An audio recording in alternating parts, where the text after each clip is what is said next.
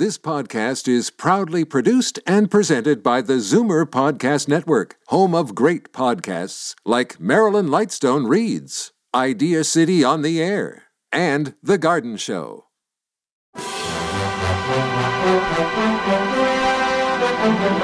It's Zoomer Radio's Theater of the Mind with Frank Proctor.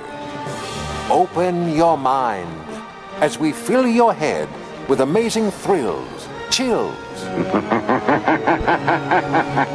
and laughs. Theater of the Mind. The best love programs from radio's golden age. Only on Zoomer Radio. Now, here is your master storyteller, Frank Proctor. Well, thank you, and welcome to the show. We begin tonight's entertainment with Boston Blackie. First, a little bit about how this old-time radio show came to be. Writer Jack Boyle grew up in Chicago, Illinois, and while working as a newspaper reporter in San Francisco, he became an opium addict and was drawn into crime, jailed for writing bad checks. Later convicted of robbery, Boyle was serving a term in San Quentin when he created the character of Boston Blackie. Now, as I've mentioned on previous airings of this show, it must have been a surreal moment for Jack Boyle when, from his cell in San Quentin, a guard walked to his cell with a paper in his hand that read, "Your book is going to be published." Well, first of all, just dealing with the difficulties of trying to write while surrounded by the din and the noise, or indeed lack of noise, as he scribbled his musings on paper that must have been acquired from a guard or some other person in authority in San Quentin. Mind you, being in close proximity to other prisoners must have been great fodder for him as well. The first 4 stories appeared in the American Magazine in 1914, with Boyle writing under the pen name number 6066, his cell number. From 1917 to 1919, Boston Blackie stories appeared in the Red Book magazine, and from 1918 they were adapted for motion pictures. When Boston Blackie began to find success on the screen, Boyle edited the Red Book magazine stories into a book, just entitled Boston Blackie. That was published in 1919. He revised and rearranged the order of the stories to create a cohesive narrative, a common practice at the time known as publishing as a fix-up. Now, this was the only appearance of Boston Blackie in book form, but his adventures continued to appear in periodicals. The earliest Boston Blackie film adaptations were silent, dating from 1918 to 1927. Columbia Pictures revived the property in 1941 with Meet Boston Blackie, a fast 58-minute B-movie starring Chester Morris. And although the time was brief, Columbia gave the picture good production values and an imaginative director, Robert Florey. The film was successful, and the series followed. Now, in the Columbia features, Boston Blackie is a reformed jewel thief who's always suspected when a daring crime is committed. In order to clear himself, he investigates personally and brings the actual culprit to justice, sometimes using disguises. An undercurrent of comedy runs throughout the action detective series, and concurrent with the Columbia Pictures films, a Boston Blackie radio series, also starring Chester Morris, aired on NBC in 1944 as a summer replacement for Amos and Andy. A new incarnation of Boston Blackie radio series aired April of 1945 to October of 1950, starring Richard Colmar, the star of Tonight Show, as a matter of fact. Colmar, well, he was an American stage, radio, film, and television actor, and a Broadway producer, too. He was the husband of journalist Dorothy Kilgallen, a name that would be familiar to those of you who watch the television show What's My Line? Let's get to tonight's presentation of Boston Blackie. It's called Poetry in My Soul.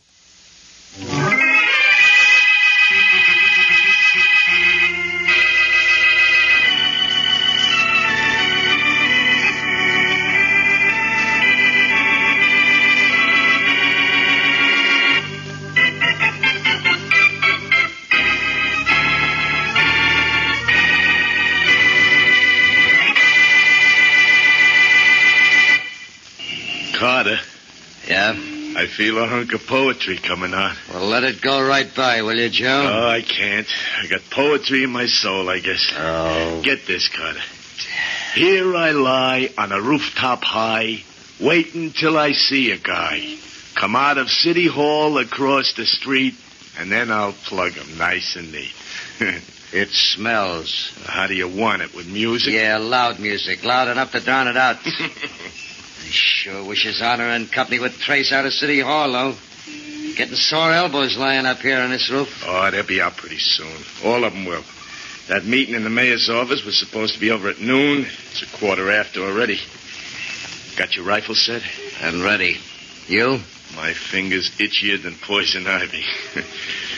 Oh, Carter, I feel a hunk of poetry coming out. I think this is the last job we'll do together. Now shut up, will you? The rooftop is no place for poetry. It's a nice place for a sunbath, though, huh? What? I like to lie in the blazing sun until on one side I am done. What? And then I flip on my other side and tan the rest of my little hide. Oh, huh? brother, somebody should have tanned your hide a long time ago.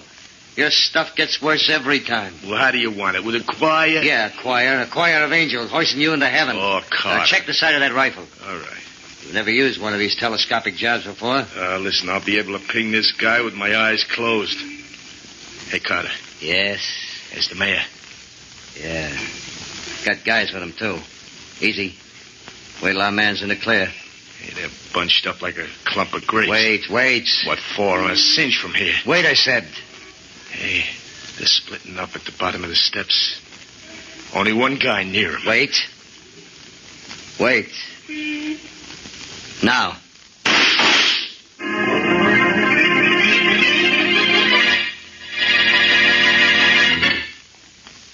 And now on to Dick Calmer as Boston Blackie. Enemy to those who make him an enemy. Friend to those who have no friend.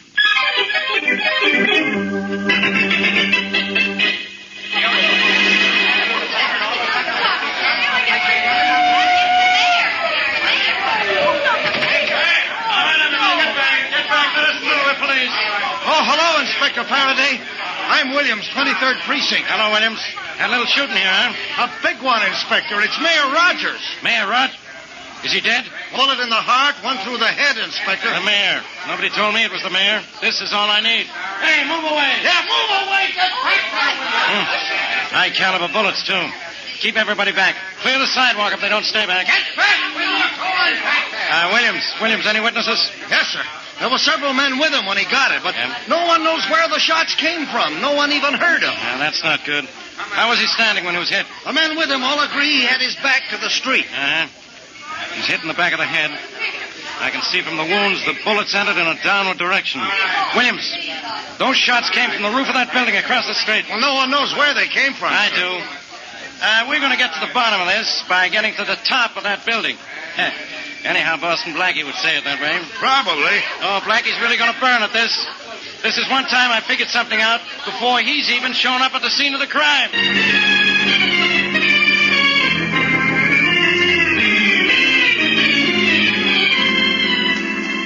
Mary, I told you if we came up to the roof of this building, we'd find where those shots were fired from. Here are 2 exploded rifle shells. Oh, I don't know how you knew it, Blackie. I saw the commotion and everything in front of City Hall at the same time that you But did. Mary, did you see anyone running away or hear anyone yelling, stop? No, I didn't. Well, that's how I knew the shots came from up here. They certainly couldn't come from any of the offices in this building. They didn't come from the street. And they didn't come from City Hall because no one is going to use a rifle to shoot a man in the back from so short a distance. Well, all right, but I still don't see why you chose this rooftop. There are other buildings in the block. This is the only one with a clear view of the steps and doors into City Hall, obviously. Oh, The man... right. The roof up here, man. Okay, Chief. I'll guarantee you'll find proof that those shots were fired from up here. Blackie, it's Inspector Faraday. I heard. Hello, Faraday. Oh, Blackie. Beat it. The short way. Jump off the roof. I'm sorry, Faraday. I'd do it for you, but I have Mary. Now, use her for ballast. Now, beat it. I don't want you annoying me as usual. Annoying? Well, now, how can you say that? How can I... I'm admiring the view of the city. Of course, I've also figured that this is the place from which Mayor Rogers was shot. So you figure that, too. Of course. Mayor Rogers was shot from up here. Here are 2 exploded rifle shells, 30 caliber. I'm surprised you're here, but congratulations. You're almost as smart as I am. You're smart, huh? Just because you know those shots came from up here. Well, what help is that? Doesn't prove who murdered Rogers, or why. Find out why someone would want to kill the mayor, and you'll have the someone who killed him, Faraday. And if you need any help, call on someone like me.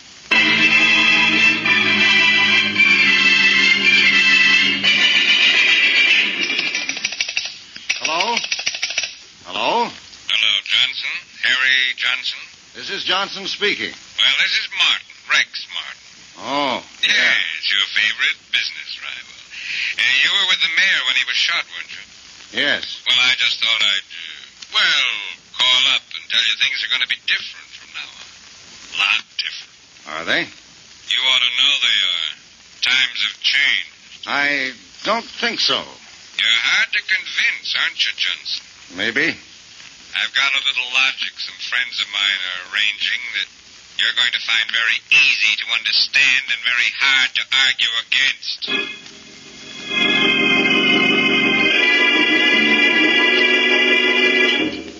Harry, I wish you'd let me fix you something to eat. You didn't touch your dinner. I'm sorry, Ann. I can't think of eating. I keep seeing Mayor Rogers being shot down not 2 feet away from me. And that phone call I got from Rex Martin today. I know, darling. I know you're terribly upset about the mayor, but think, darling, it might have been you. I almost wish it had been. Oh, maybe it's the weather that's making you so depressed. It's cleared now, but we practically had a cloudburst until an hour ago, and you know how low you get when it rains. Don't look for excuses for me, darling. I'll be all right if I can... Oh, will you answer the door, dear, please? I'm going out in the backyard a minute. All right. I hope this isn't company, Ann. I just couldn't face anyone tonight. If it's company, I'll be back to see to it that they won't stay long. Thanks. Yes? Are you Harry Johnson? Yes? Well, we got something for you, Johnson. What? A present? How do you want it? With mustard and piccalilli?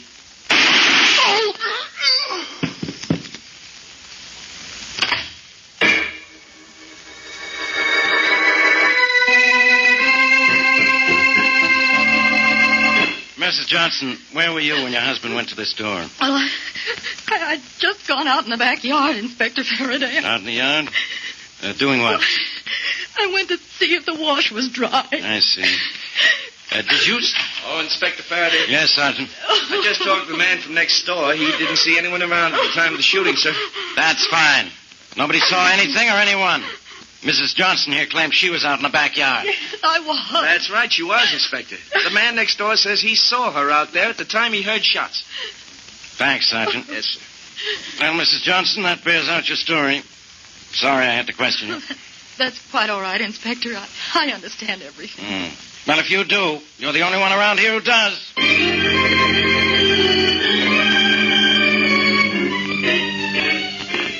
There's the city recorder's office at the end of the hall, Mary. Blackie, I hope you find what you're looking for. I think I will. Mayor Rogers was obviously shot by accident by the same person who later shot Johnson. That's why the bullet hit the mayor in the back of the head. He probably walked over to Johnson just as the gunman fired. But why was anyone gunning for Johnson? Because he was going to get a contract someone else wanted. If you know what you're talking about, and you usually do. I'm sure I know what I'm talking about this time, Mary. Well, here we are. Okay. Oh. Place looks empty. There's a guy in the back of the room there. Now we're going to find out all about a man named Rex Martin. I know he was Johnson's business rival. Blackie, if Rex Martin was in line for a big contract that you think Mr. Johnson was going to get, you're not going to be very happy. Johnson was going to get the contract, all right, and Martin may have wanted to stop him.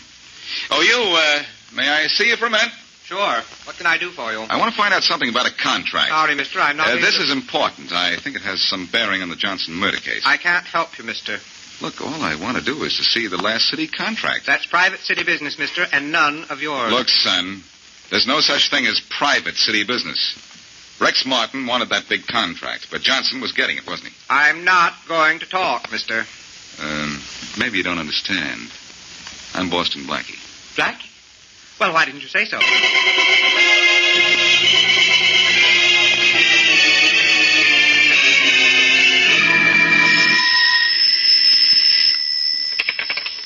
Hello? Hello, Carter. This is Joe. Oh, yeah, Joe. Did you get the money? Part of it.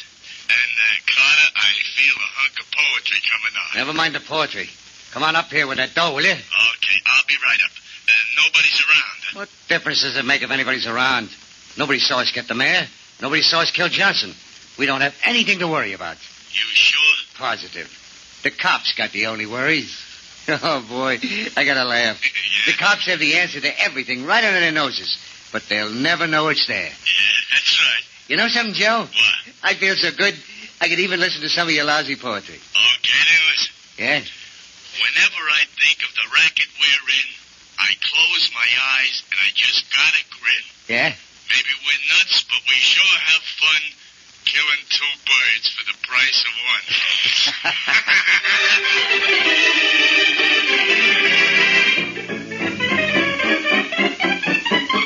Blackie, can't you find a better place to loaf than in my office? Now beat it. Can't you understand the mayor's been murdered? What's the matter with you, Faraday? Why don't you listen to me and pick up Rex Martin? He's the answer to this thing. What am I going to pick him up with? Radar? He's out of town. He won't be back till tomorrow. And I don't have any reason to pick him up. What's he got to do with this? You get a look at the last city contract, and you'll have a reason. I looked for it at the recorder's office, but couldn't find it. Yeah? I'll bet anything that it was going to Harry Johnson. And I know Martin's been trying for years to get a big city job. So when Johnson was due to get the contract, Martin had Johnson killed. Yeah, what about the mayor? Martin kill him, too? Oh, Blackie, stop trying to confuse me. Faraday, the mayor was killed by mistake. Look, ask Mrs. Johnson if her husband wasn't set for a big contract. She doesn't know anything about anything. She was at home when her husband was killed, wasn't she? She was out in the backyard. A neighbor saw her. She went out to see if her wash was dry. She's no help. Neither are you. That's what you think. What? I'm going to see Rex Martin when he gets back to town tomorrow. And then this case will be closed as tight as your mind.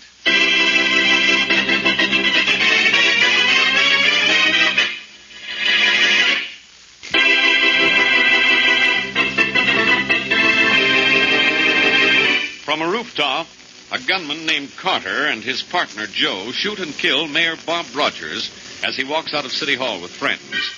Later, the same two men murder Harry Johnson, who was with the mayor at the time of the assassination. So far, neither Boston Blackie nor the police have any clue to the identity of the killers or reason why Johnson was killed. The mayor, obviously, was murdered by accident. As we return to our story, Carter and his friend Joe are in their hideout. Come on, Joe, come on.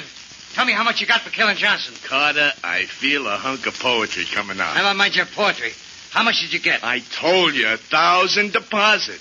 I thought we were getting 15 grand. We got one. The rest later. I don't believe it, Joe. Now, wait a minute. Now, look, you're holding out on me. And so help me if you want. Now, take it easy, Carter. You can bust bones grabbing a guy like that. And the bones will be in your neck if I ever found out that you... All right, let me go, stupid. Go answer the door. We'll take this up later. Anytime you like. Go on the door. Okay. Hello, Mr. Carter. Oh, Mrs. Johnson. Come in. Thank you. Joe, take off your hat. There's a lady present. Yeah, I know the lady. You like the job we did on your husband, huh? It was quite satisfactory. How about the police, Mrs. Johnson? Have you had much trouble with them? None at all, Mr. Carter. They asked me a few questions, but outside of that, nothing. They can't possibly suspect. Well, I sure hope not, lady. If you get caught, we don't get the rest of our dough. You'll get the rest of your money as soon as my husband's insurance policy pays off. Oh, that's why we only got 1,000 so far. When does the company pay, Mrs. Johnson? Well, it shouldn't take more than a few days. By the way, I heard arguing just before I came in. What's the matter? Oh, Carter here thinks I held out some of the advance you gave me. He claims it was only 1,000. I say it was 1,000? more. It was 2. Oh, 2, huh? Now, wait, Carter. Well, what do you know, Joe? Carter, Come here. Okay, Carter, it was $2 grand. I'll give you your half. You can't blame a guy for trying, now can you? You're not going to be able to try any longer. Mr. Carter, Joe, no fighting. Yeah, no We've fighting. done beautifully so far. Everything's perfect. Let's not spoil it. I'd like to spoil that guy's cancer. now, No, wait a don't minute. fight, you two. That's a mistake. You've made a slight error already. Killing the mayor? Yes, We made up for it, didn't we? yes. Now suppose you make up with Joe. The next mistake may not be so easy to correct.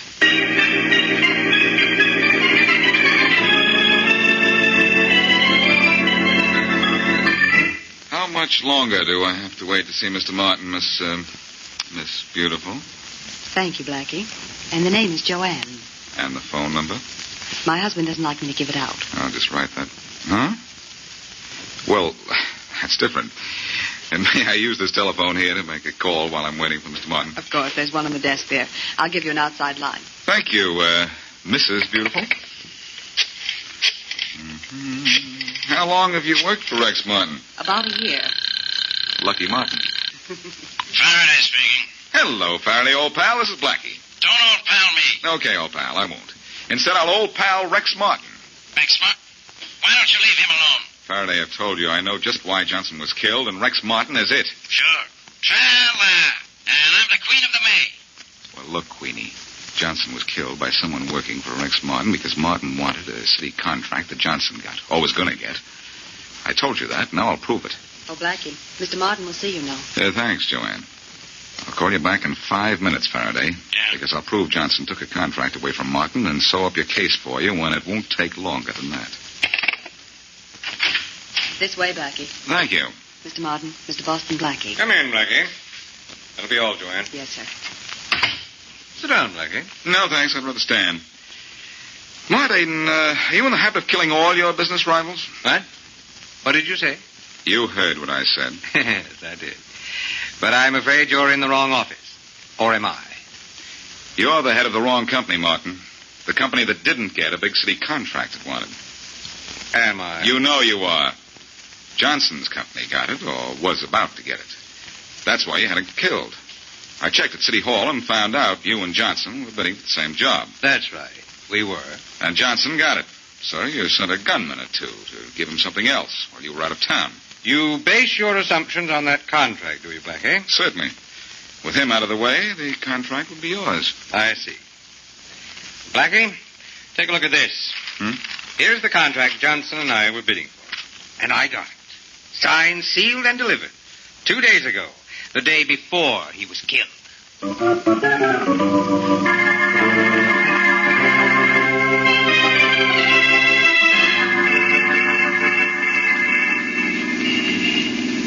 The shop I want is in the next block, Blackie. Yes, Mary, I know.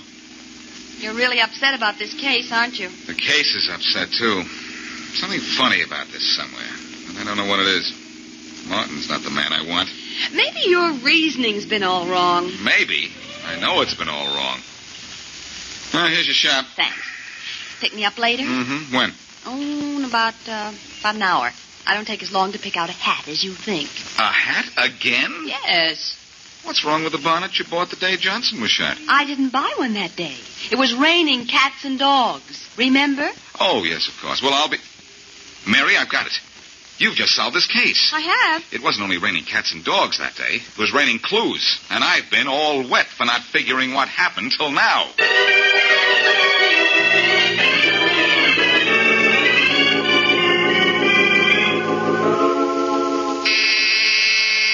Coming. Yes? Are you Mrs. Harry Johnson? Yes, I am. I'm Walter Keefe from the National Insurance Company. Oh, yes. Come in. Thank you. Well, I've been expecting you. I imagine you have. I hope I haven't called too soon after your husband's unfortunate death. Oh, no, it's quite all right. I know these things have to be taken care of right away. Yes, they do. But sometimes there are rather long delays. Long delays? What for? Red tape, Mrs. Johnson. I'm afraid it'll be 6 months before you receive the benefits of your husband's policy. 6 months? I won't stand for that. I'm sorry, Mrs. Johnson, but the company wants to investigate a little bit. There's nothing I can do about it. Well, I'll do something about it. 6 months, Mrs. Johnson. And there may be a further delay beyond that. I'm sorry, Mrs. Johnson, but that's the case. Oh, no, it's not. I've been told to advise you that it is. Goodbye. 6 months. 6 months. Well, I'd better call... Oh, what's the matter with this phone? That's funny. It's dead. Operator? Operator? Operator? Operator?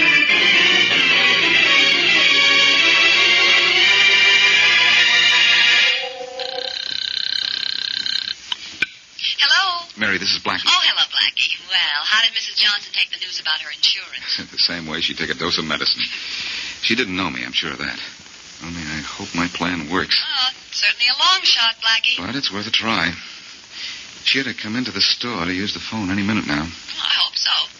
I think she'll be here. She hired someone to kill her husband. She probably has to collect her insurance to make the payoff. So she'll have to report what I told her, that the payoff will be delayed. Maybe yes, maybe no. Well, there's no maybe about her using the phone at her house. I cut the wires before I went in, and she wouldn't dare use a neighbor's phone to call a killer. This is the nearest phone, and I'm... Oh, here she comes now, Mary. In fact, she's going into the booth next to mine. It's the only other one. I'll call you back later. You mean much later, too, I know. Well, I hope you hear what you want to hear. Well, but she's making the call, I think. I think Faraday and I will be making a call ourselves.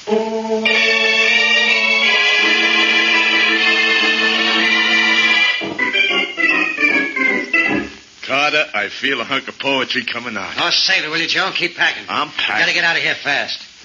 Carter, I don't think the dame is double-crossing us. Maybe she can't get the insurance, though, for 6 months. If she can't, it's because the case is going to be investigated. We're not going to be around when it is. You Come on, let's blow out of here. Uh-oh. See who it is. Okay. But don't open that door too much. You think I'm a dope?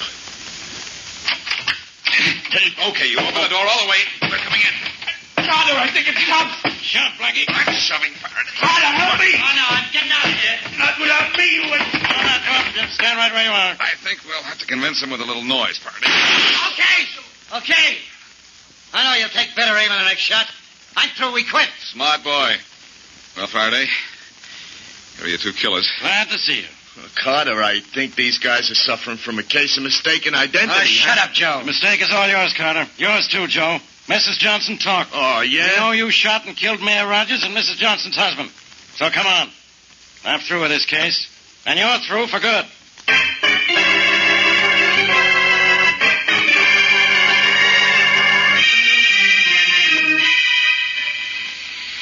Rain, rain, go away. Little Mary wants to go out and buy a new hat. I hate rain. You hate it. Imagine what Mrs. Johnson thinks of it. Blackie, how long did it take her before she confessed? Oh, not long. As soon as I told her she couldn't have gone out in the yard to see if the wash was dry, because it had just stopped raining, well, that broke her down. All she wanted to do was have an alibi for the time that her two hired killers shot her husband. And when her neighbor saw her in the yard at the time the shots were fired, she was in the clear. She thought. How did you find the two killers, Blackie? You never told me. Well, it was Mrs. Johnson's phone call to Carter that led me to them. When I heard the number she called, Faraday took it from there. From the phone number, Faraday got the address, and then it was an easy... You think that was a stroke of genius, don't you? Oh, the stroke of genius was the idea to cut the wires to her phone at home. Oh. I had to force her to call Carter from a phone where I could hear her talking. But it really wasn't such a clever stunt. No, I wouldn't brag about that. Well, I want to do a little bragging. I gave you the hint about the rain when I didn't buy my hat the day of the murder. Yes, you did, Mary. You know, one of the characters in this case had a yen for poetry. You know how he'd sum up this case? How? It rained, and so you got no hat. That's true, and there's no bosh. Yes. But the rain broke down an alibi. It all came out in the wash. Oh, Blackie.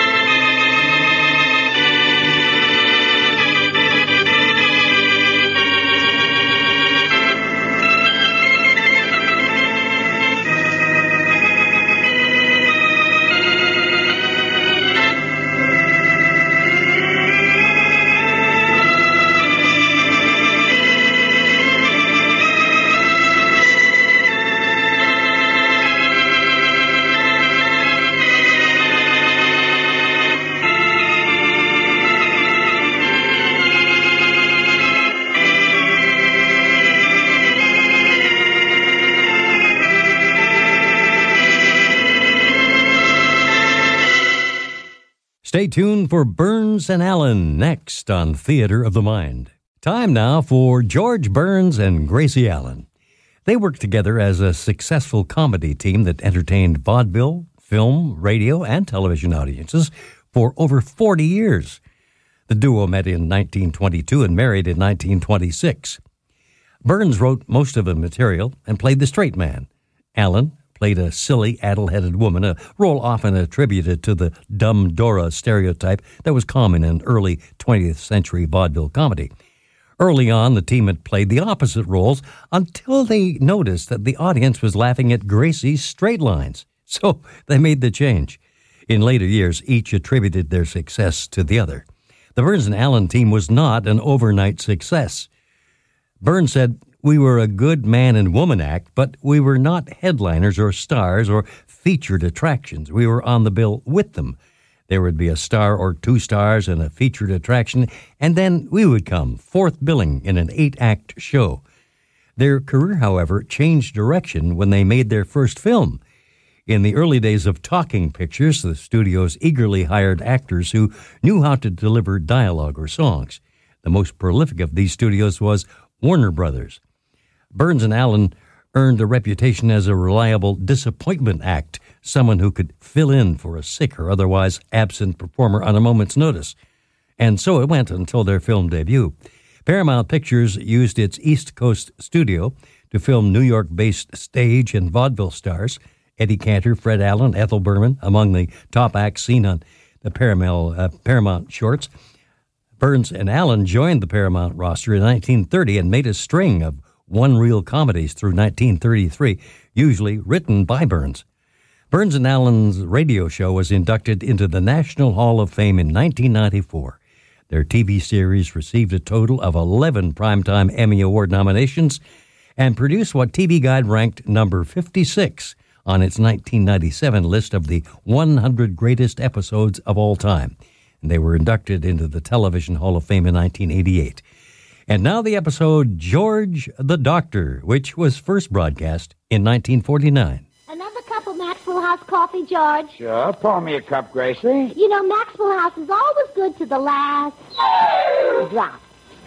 That drop's good, too. Yes, it's Maxwell House Coffee Time, starring George Burns and Gracie Allen.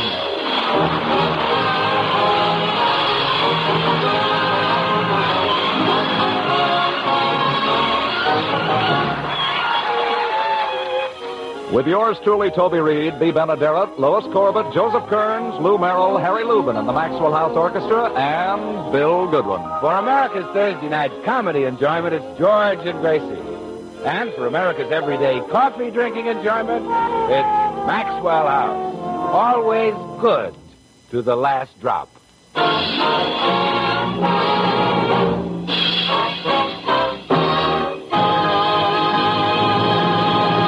Well, if any new fad comes along, you may be sure that Gracie will fall for it. Her latest enthusiasm is handwriting analysis, and we find her now telling her friend Blanche Morton all about it. I tell you, Blanche, it's absolutely uncanny. This man can tell you all about yourself just by looking at your handwriting. You don't say? Yes. All I did was send him my signature, and he told me the most intimate thing. What did he tell you? He said, "You are a woman." No. Yes. That's all he tells you for $1. Then you send in more money, and he tells you more. Gracie, if you ask me, this handwriting expert is a charlatan. Yeah, isn't he wonderful? I mean, you shouldn't send him any more money. Oh, but wait till you hear what happened when I sent him George's handwriting. He analyzed it and decided that George shouldn't be in radio. I was wrong. Send him more money. Oh, I will. He said George's writing showed that he had the delicate, sensitive hands of a surgeon. A surgeon? Uh-huh. That's a doctor who wears a mask and carries a knife. Thanks. Just think, George is a surgeon and doesn't know it. Blanche, are you busy this morning? No, why? Would you let George operate on you just to get the feel of it? Gracie, you don't just suddenly become a doctor. It'd be years before George could open up an office. Well, I don't care about an office. I want him to open up people. I mean, he has to study to become a doctor. Well, that won't take George long. His natural instinct is to be a doctor. He's only stayed in show business because he had to give me a job. That's the only reason he's in show business. What? It's true. It's true. I've heard dozens of people say, if it weren't for Gracie, George wouldn't be in show business. Yes, but what they meant was... It's my fault, Blanche. My fault that George isn't a doctor.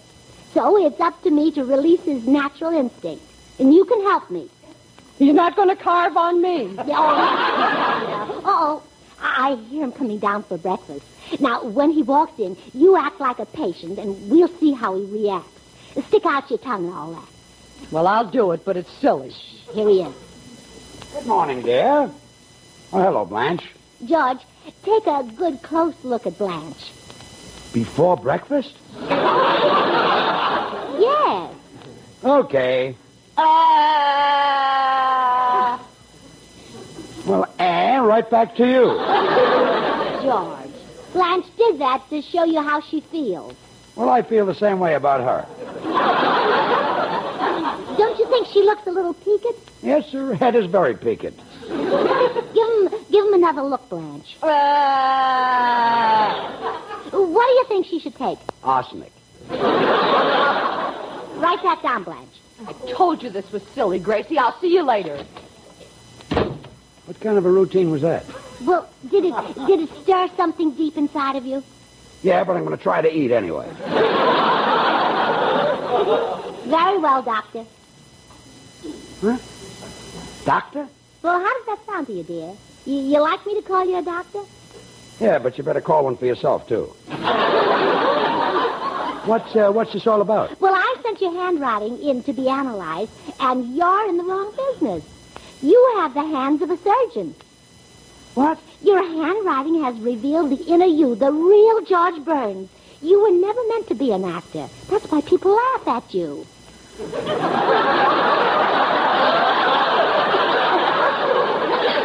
Become a surgeon, put on a mask, and they'll stop laughing. Gracie, you have to go to school to be a doctor. You have to go to school for 8 years. Well, then you're practically a doctor. You've already gone to school for 7 years. Now, look, just because some handwriting expert said that I was supposed to be a doctor, that doesn't make it so. Oh, I took no chances, George. I checked it to make sure. Checked it? How? By numerology. Oh, well, that makes it authentic, yeah. Well, sure. You see, your name, George, and Doctor, Doctor, both have 6 letters. That means you vibrate with a doctor. There are also 6 letters in Dancer. Suppose I vibrate with a dancer. Well, you better not let me catch you. Gracie, listen to me. Even if all this hokum were true, I couldn't become a doctor now. I'm too old. How old are you? I'm 10 years older than you are. Since when is 29 too old? I'm too old to go to school. But think of the thrill of being a great doctor. I can see you now performing a delicate operation. Maybe a brain operation. Maybe on me. If I thought there was a chance of that, I'd go to school. Oh, good. A few months of schooling and you'll be a great doctor. Why, you can be Johns Other Hopkins. Forget it, honey. Show business is my racket. Listen. Oh, how do Mr. and Mrs. Audience? It is now my time to perform, and I'll present to you a little review in style, originality, and form. That's what I've been giving people for years. Well, so now become a doctor and make them well. Gracie, I've tried to be patient and explain things to you. Now I've had enough. Understand? Yes, dear. I don't want to hear any more about this doctor business. Yes, dear. I'm going down to the cigar store. Goodbye. Goodbye, Doctor. Oh, no.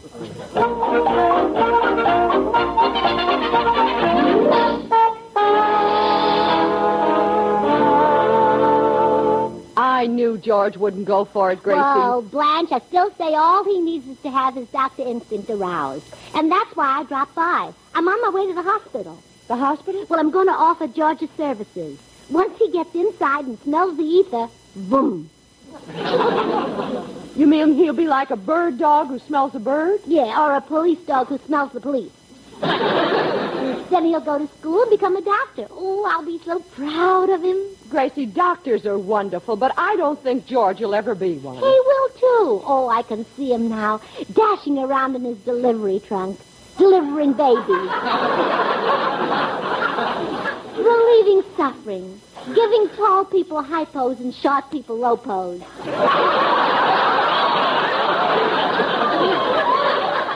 You know, George might even discover a new germ. Oh, Gracie. Well, they discover new ones every day, like that germ that makes people drunk. What germ makes people drunk? Streptococcus?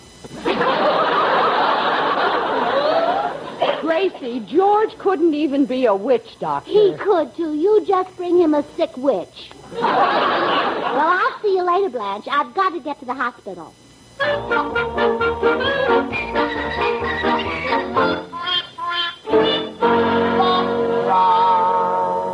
May I help you? Oh, how do you do?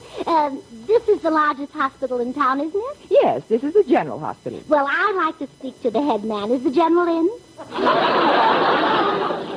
There's no general here. Oh, well, then I'll speak to the private.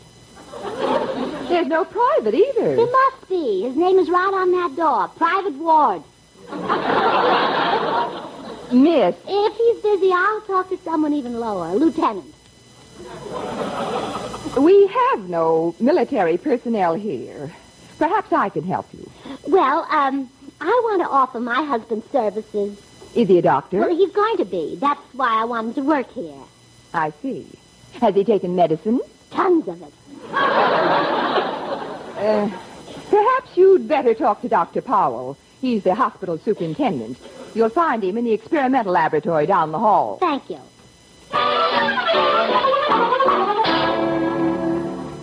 How's your experiment coming along, Dr. Powell? Well, I've gone as far as I can, Dr. Reynolds. I've tested this serum on guinea pigs and monkeys, but I can't find a man to volunteer for a test. Exactly. What will the serum do? Well, if it works, you live to be 100. And if it doesn't? No one knows. That's why I can't get a volunteer. I've advertised in the paper. I've offered money. There doesn't seem to be any man brave enough to risk it. Maybe you can find a condemned criminal who... Come in. Dr. Powell? Yeah? I'd like to offer my husband services. Ah, at last a volunteer. You can use them, huh? Oh, yes. Sit down and let's fill out these vital statistics. Name? George Burns. Sex? Oh, but I know what that is. Well, you should. You're a doctor. Yes. What's his height? 5 feet 8, or 5 feet 10 after a poker game. 5 feet 10 after a poker game? Well, he tiptoes in so I won't hear him. I see. Weight? Now, I'm not sure what it is now. Sometimes he weighs as little as 140 and sometimes as much as 170. Well, I'll put it somewhere around the middle. Oh, good. That's where he puts most of it. Where was he born? In New York. He was raised on Pitt Street. I see. He grew up on the east side. He's no freak. He grew up on both sides. Yeah. Now, one question about his physical condition. Are his nerves steady? I don't know. The rest of him wobbles quite a bit. Well, I'll substitute another question. How long has he been married to you? 15 years. Steady nerves. Mrs. Burns, send your husband right over. We'll be waiting for him. Oh, all right. Just one thing, Doctor. Be sure to let him smell plenty of ether. Well, I really prefer to give him some local anesthetic. Well, I don't care where it's made. Just give him plenty of it.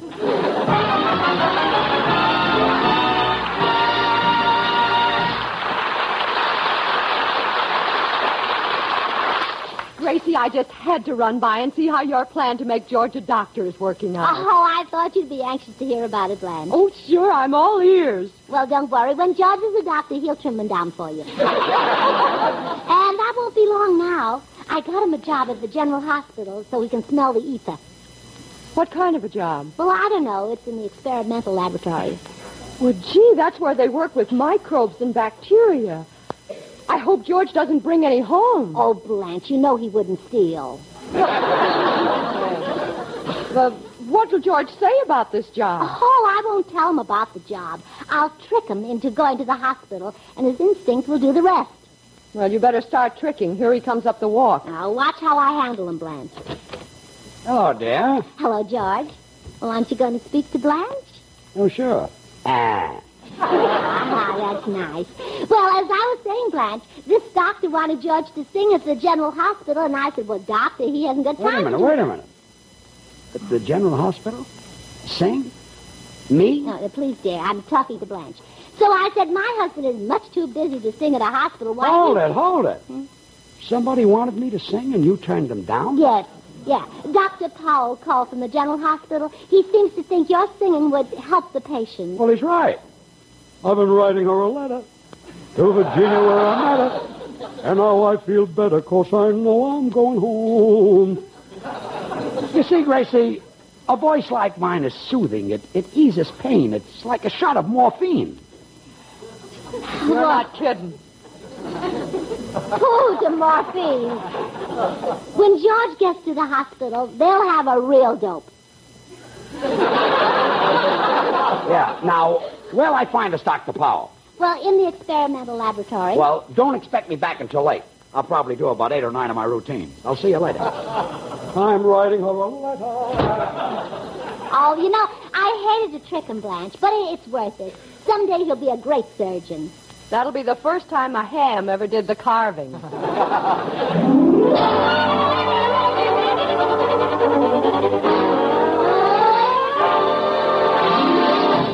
Have you got my serum ready, Dr. Reynolds? Yes, Dr. Powell. Good. Mr. Burns should be here soon. Gee, I can't understand why a married man would be willing to take such a risk.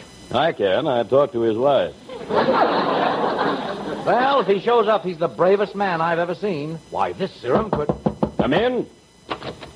Dr. Powell? Yes? I'm George Burns. Understand you want me for a little routine. Did you hear that, Dr. Reynolds? What a magnificent understatement. You're a brave man, Mr. Burns. Well, I used to get nervous, but I'm an old hand at this. I've been through the mill. Yes, you do look like you've been used frequently. Yeah, I'm a veteran. I can do anything. Well, I think you'll find today's job a little different. That's right, Mr. Burns. You're taking the place of Powell's guinea pigs. That's okay. I once took the place of Madame Burkhart's cockatoos.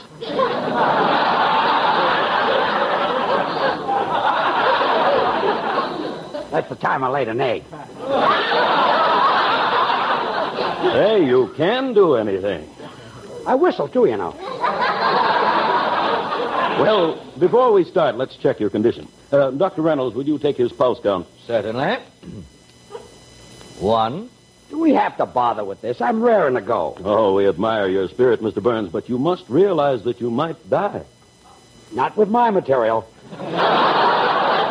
Well, of course, we do have hope. Hope? You better put me on ahead of him. He's tough to follow. Oh, what a man, jesting at a time like this. 2.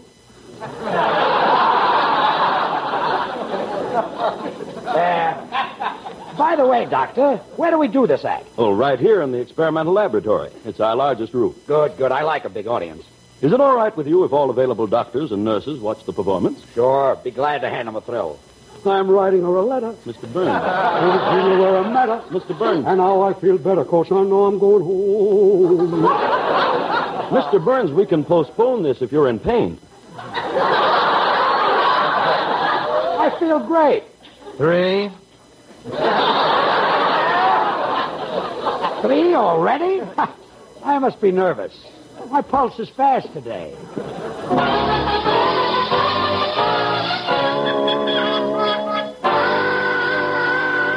Hi, Gracie. How come you're going in the hospital? Oh, hello, Bill. I'm going in to visit George. What's the matter with him? Oh, he isn't a patient here. He's inside smelling the ether. What for? Well, I'm trying to get him out of radio. Well, that won't do it. He's still in radio, and he's been smelling up the ether for years.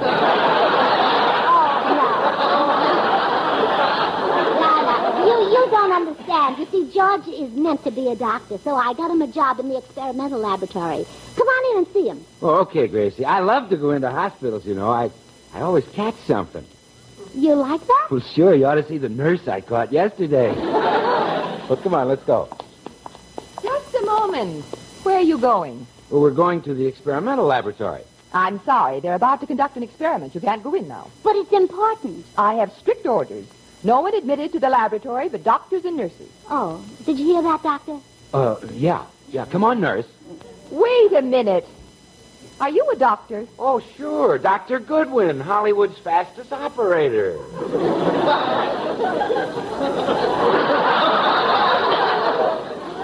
Where do you operate? Well, mostly in Griffith Park.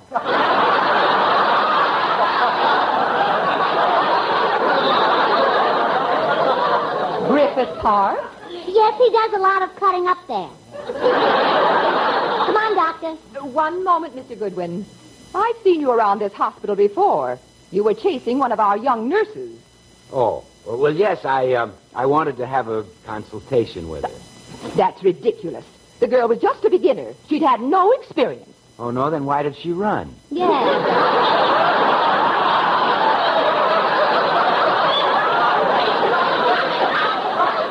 Come on, Doctor. Just a minute. I can't believe that he's a doctor. I doubt if he'd know a sore throat from a maternity case. Oh, you're wrong. Maternity cases are his specialty. Well, just yesterday, he cured a man who had a very bad case of maternity. Well,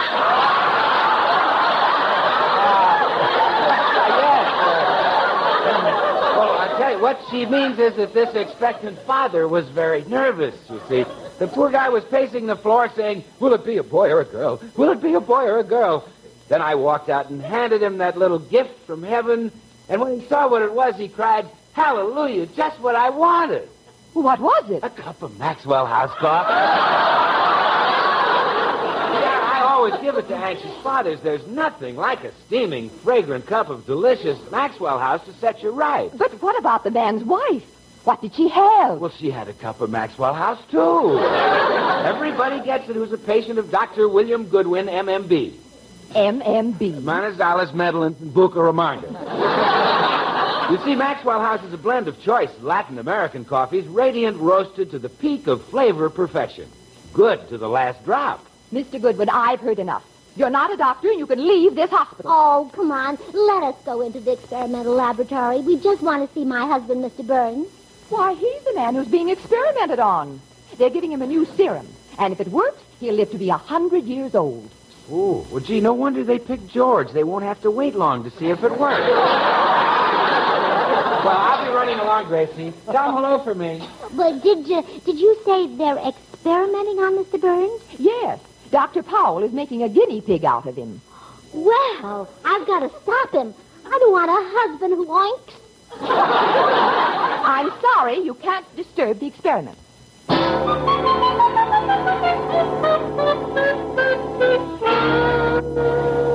Well, Mr. Burns, we're just about ready to begin. Swell. How is his pulse count, Dr. Reynolds? I'm still taking it. 7. That will be enough. Our audience is assembled, so let's get started. Mr. Burns, will you remove your clothes? That's not the kind of act I do, Doc. You should have gotten Gypsy Rose Lee. Ah, what courage, joking right up to the last minute. Come, Mr. Burns, time is short. Take your clothes off. Well, do I have to? Yes. Well, okay, if you insist, but shouldn't we save that for a sock finish? I can't top that with ain't misbehaving. What? Look, let me routine it for you, Doc. I'll open like this. Ain't misbehaving all by myself. Ain't misbehaving. I'm happy on the chauffeur. Mr. Burns. Want to talk to Mr. Saving Burns. my love. Oh, baby, love for you. Really saving love for you. I know. Well, then I'll go into my Frisco step. I brought my derby hat. Mr. Burns, remove your clothes. Well, okay, but at least give me a fan.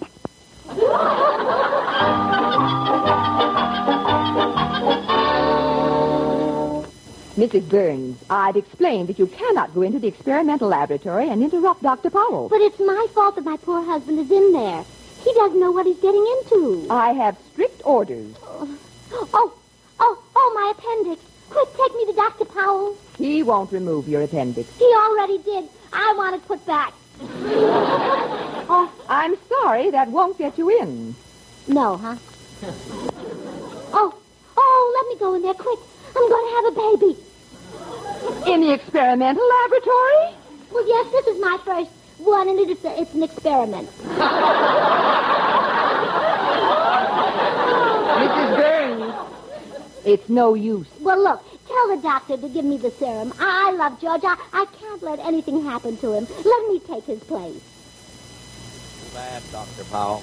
Yes, a shame it didn't work out. Well, don't let one failure discourage you. I'll try again, Dr. Reynolds.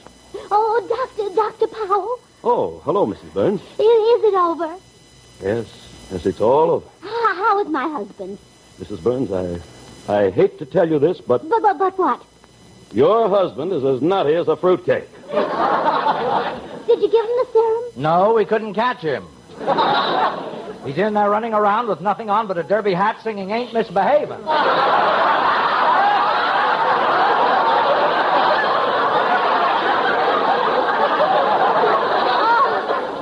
Oh, my goodness. He is crazy. He looks awful in a derby hat. Oh, I better take him right home.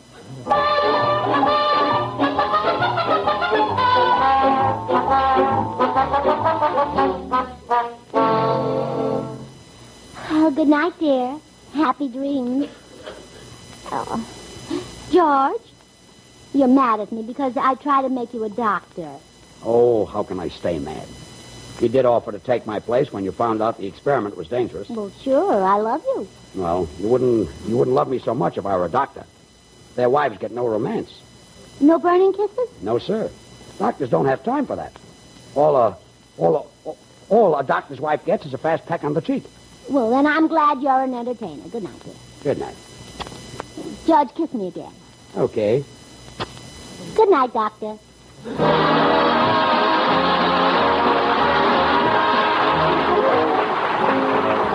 Well, Gracie, next week our guest star will be that sensational movie menace, Richard Widmark. Richard Widmark. Oh, he's wonderful. Yeah, that's the kind of part I'd like to play. A heartless killer. George, with a movie star here next week, I'll need a new outfit. Oh, yeah? I'll try and get it, huh? You're talking to a big man. A killer. I'll give you nothing. George, buy me a new outfit. Yes, dear. Good night. Until next Thursday, when we will have as our guest Richard Widmark. Good night and good luck from the makers of Maxwell House, America's favorite brand of coffee. Always good to the last drop.